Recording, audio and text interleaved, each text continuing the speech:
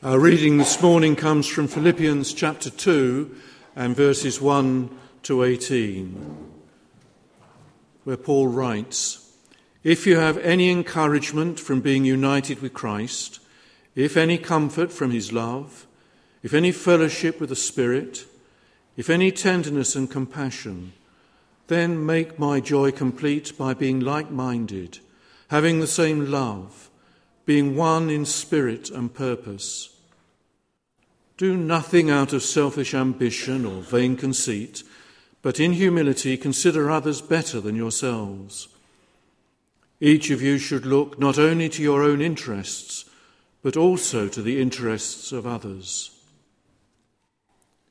Your attitude should be the same as that of Christ Jesus, who, being in very nature God, did not consider equality with God something to be grasped, but made himself nothing, taking the very nature of a servant, being made in human likeness.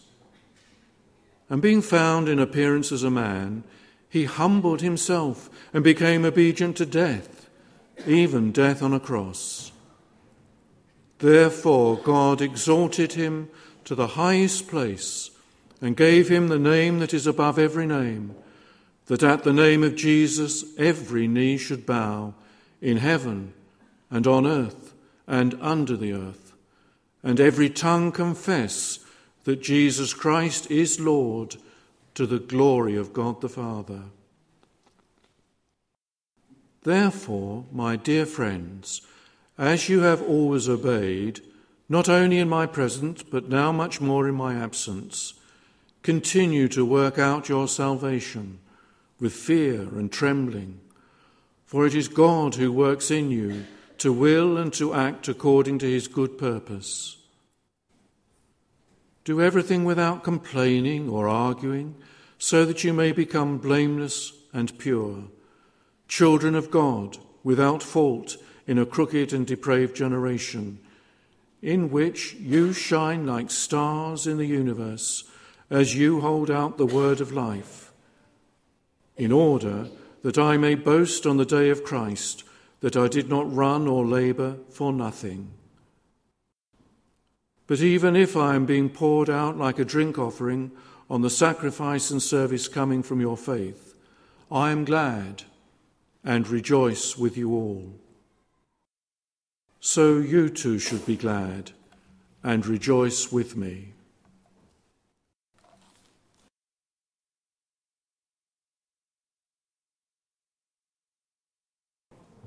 It has been a momentous couple of weeks for Andros Townsend. And if you don't know who Andros Townsend is, you're clearly not an avid follower of England's success in qualifying for the World Cup in Brazil. Nor have you been aware of the controversial half-time talk given by Roy Hodgson to the team in the dressing room. But England won games against Montenegro and Poland, both of them historic opponents which we've struggled to beat in the past. And the significance for Townsend was that he had his first opportunities to play for England in these matches. He was given his debut against Montenegro. And the verdict seems to be that his contribution played a vital role in making England a much more aggressive and exciting team to watch. For him, getting a place in the English team is amazing, particularly given his troubled background. He came through the Spurs Academy, but never really found his niche. And he's ended up on loan successively to Yeovil Town, Leyton Orient, MK Dons, Ipswich, Watford, Millwall, Leeds, Portsmouth, didn't even play for them, Birmingham and QPR. The extent to which he's moved around is an indication of how hard it's found it actually to play successful football with a team. And when you add into that his suspension for gambling at one point and his reputation for diving, it is quite remarkable really that he's found a place on the England side. But he was selected and he worked hard in those two matches. And we trust he will continue to do so as he plays football for his country. Being selected to play for a national team is daunting. These two matches, people have been able to see Townsend giving it everything he had. There was no sign of any indifference to the privilege of playing for your country that's been a frequent and justifiable criticism of members of the England squad in the past. It is an immense privilege to play for England, and it carries with it the responsibility of giving it everything you've got. So it's the same actually when you are chosen and called and selected by the sovereign of the universe and claimed as one of his beloved children. Your past mistakes and failures are forgiven. Everything that makes you unworthy is set aside. You are destined for eternal life. And all of this wrapped up in his gift to you of salvation. That is infinite grace, bestowing on us immense privilege and bringing with it the corresponding responsibility of giving the Christian life everything we've got. Doing our best for the one who has called us and chosen us and made us his own. That is part of what Paul meant when he told the Philippians, you have to work out your own salvation with fear and trembling. God has given you so much. Immense privilege brings with it immense responsibility. Give it everything you've got. We here this morning, like the Philippian Christians, have been earmarked for salvation. Our place in heaven is assured through Jesus Christ. The final outcome of our lives is guaranteed. But in the meantime, here and now, we are rubbing shoulders with people who are not Christians, who may be either uncomprehending or even hostile towards our faith, though we experience nothing of the kind of persecution which Mark prayed about earlier, experienced by Christians in India or indeed in many other countries in the world. But in this kind of context, what does it mean for us to live our whole lives wholeheartedly for Jesus Christ? What does it mean for me to live as someone who says here and now Jesus is Lord, while around me are people who don't understand what that means and actually might be quite hostile towards the idea? Andy, if we could have the slide up, please. Make no mistake, if you are a Christian, you are going to be different. If you are going to heaven because of your faith in Christ and those around you are not, here and now, right now, you will be heading in a different direction to everybody else. Because your ultimate destination is different. If you're going to end up somewhere different, you're going to be heading in a different direction from those around you. And Paul gives one basic litmus test of the quality of our faith. If we live as people who hold fast to the word of life, then that should have a transforming impact on our whole attitude to daily living. Do everything, he says then, without complaining or arguing. That sounds pretty mundane and pretty simple and pretty straightforward. Easy to understand, harder to do, perhaps. Even, I won't say especially, I will say even in a church. But being a Christian should have such an impact on our lives that we find reasons to be cheerful, even in the midst of circumstances and amongst people where life is difficult. And when everybody else around you is complaining and arguing and running things down and being awkward and difficult, you have a responsibility to be positive. It is one of those simple yet distinctive ways in which you as a Christian are called to be different. And it is a telling distinction because I think it is part and parcel of our culture to grumble. We who have so much are so dissatisfied with the plenty that we have. Graham's been talking for weeks about pictures of people in the floods of Cambodia standing there in the midst of dirty water wearing white clean shirts with brilliant smiles on their faces. How do they manage that? How do they manage to be so cheerful and positive in such adverse circumstances? Whereas for us, we end up being so miserable when we have so little to complain about. But as Christians, we're called to be different. if you make it your aim and goal to get on with living without complaining about other people or arguing with other people, then there is something seriously and significantly countercultural to that. Because we do live in a society where people love to grumble. And if you live that way, Paul says you will shine like stars in a darkened universe. You will stand out as being different and distinctive in the midst of what he describes as a crooked and depraved generation. Scarcely very complimentary terms. But maybe you catch a glimpse of his meaning if you think about the quality of other people's conversations. Because there are people who never say what they mean, who never mean what they say, whose word is never to be trusted, who will twist and distort the truth to serve their own ends. Our conversation is a measure of the kind of person that we are. But in your speech, there should be a direct correlation between what you say, what you mean, and what is true. Be different, because you are different. You are different because you have Christ in you. You are different because you are destined for eternal life. And part of that ability to live life a different way is being confident in your identity in Christ. One of the reasons why people grumble and moan so much is that they feel undervalued and overlooked. It's a sense of powerlessness and marginalization that makes people feel angry, and most of us will have been there at some point. But Paul says, look at the resources available to you to enable you to live positively on a spiritual level, that level which other people discount because they don't believe in God. It is God himself who is at work in you to give you both the desire and the ability to do what is right and pleasing. And the word ability there is the one from which our word energy comes. Because of God, the internal power you need is working within you. When other people around you are complaining and arguing, it's very easy just to let them set the tone and join in.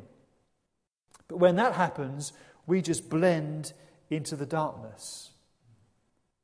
But God's power within us finds expression in our ability to shine like stars, to hold out the word of life rather than joining in the destructive conversation, to speak what is good and to be so filled with the Spirit of Christ that people cannot but notice the light of God shining within us. That is the way in which God's energy, God's power manifests itself. Even if you don't speak a word of overt Christian witness and testimony, you will be distinctive in a way that will make people think about what is it about that person. It's a tall order. Do everything without complaining or arguing. I'd be out of a job if we all lived that way. It's a daunting prospect, and one of which none of us will be 100% successful, but it should be our goal.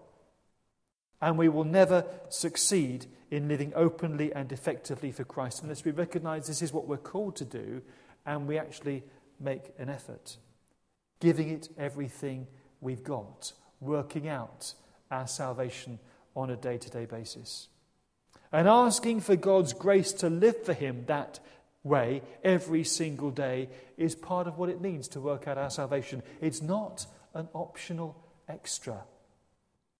We are called to work out our own salvation with fear and trembling. Why fear and trembling? I prefer the New English Bible, which talks about awe and reverence. That combination of reverence, respect, dread, and wonder inspired by the greatness and the majesty and the holiness of God. Recognize who it is you're dealing with here. God is not some pocket genie you can summon to do your bidding at a prayer. This is the deity whom you cannot meet without being absolutely terrified or overwhelmed at the prospect. Recognize the greatness and the awesomeness of the God with whom it is we have to do. The power of the God who summons us to live our lives for him. And the way in which he personally equips us with that power so that we can do precisely with that. It is because we are dealing with God, the eternal one, the sovereign of heaven, the creator of everything that is, the one who has the power of life and death. Recognize his greatness and work out your salvation with reverence and awe. Mike Iaconelli was spot on when he said, the tragedy of modern faith is that we are no longer capable of being terrified. We aren't afraid of God. We aren't afraid of Jesus. We aren't afraid of the Holy Spirit. As a result, we've ended up with a need-centered gospel that attracts thousands but transforms no one. And that's profound, because the gospel is not all about me and about my needs and about what I want. It's about God's agenda to change and transform me into the likeness of his Son. And while the gospel is about Jesus coming right down to our level and being with us, dying on a cross for us, it is also about him changing us more and more into his likeness. It's been said that God loves us enough to accept us as we are, but he loves us too much to leave us as we are. It is part of his agenda to change us into the image of his Son Jesus, who is the perfect model of what it means to be a human being. To change us from one degree of glory to another, so that we live more and more as the people of heaven in a godless culture, and so end up shining like stars in the universe. Your life, if you're a Christian, is in the hands of the living God. And that can feel a bit like signing a form before you have an operation. You need to have complete confidence in the person doing the surgery. But equally, you are likely to experience anything from mild anxiety to absolute panic. Why? Because you're not in control. You're not in control of the outcome, and that makes us vulnerable. And most of us don't like change. But God is in the business of changing us all the time. And part of Christian commitment is that unconditional signing away of our rights to live our life our way. Because if you're following Jesus, your life belongs to God now. And he calls you to live it for him. To allow him to determine your future and how you live in the present. Work out your own salvation with fear and trembling. The good news is that it's God who works in you both to will and to act according to his good purpose, to give you both the desire and the ability to do his will.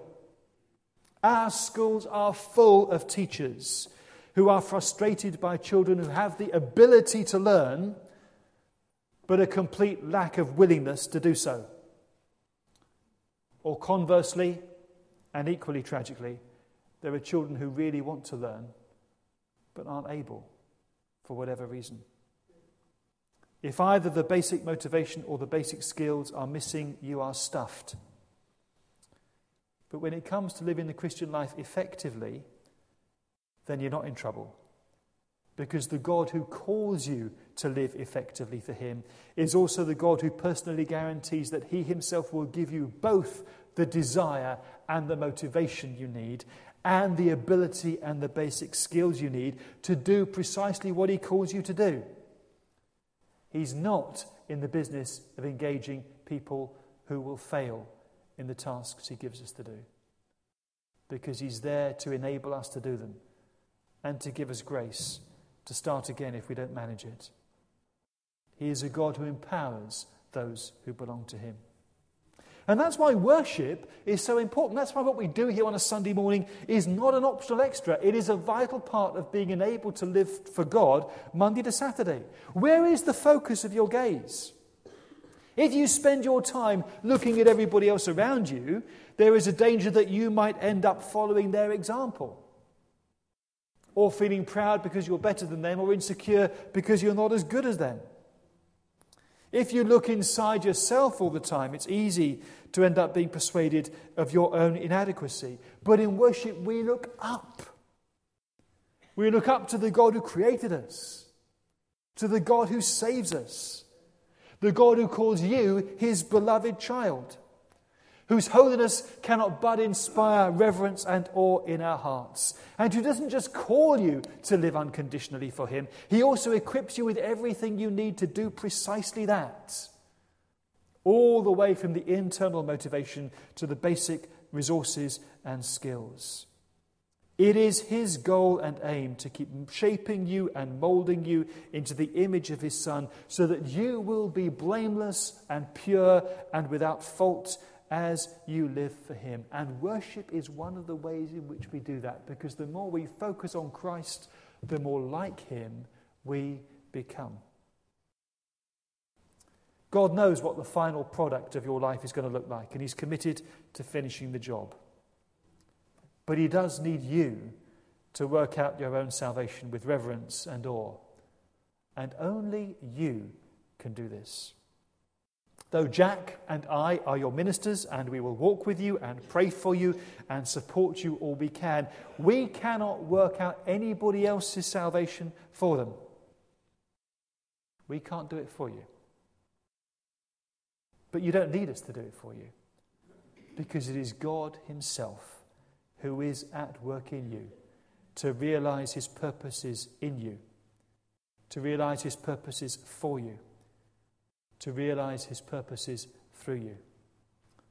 So sign the consent form, entrust yourself completely to him, and work out your own salvation with fear and trembling, because it's God who works in you to will and to do according to his good purpose.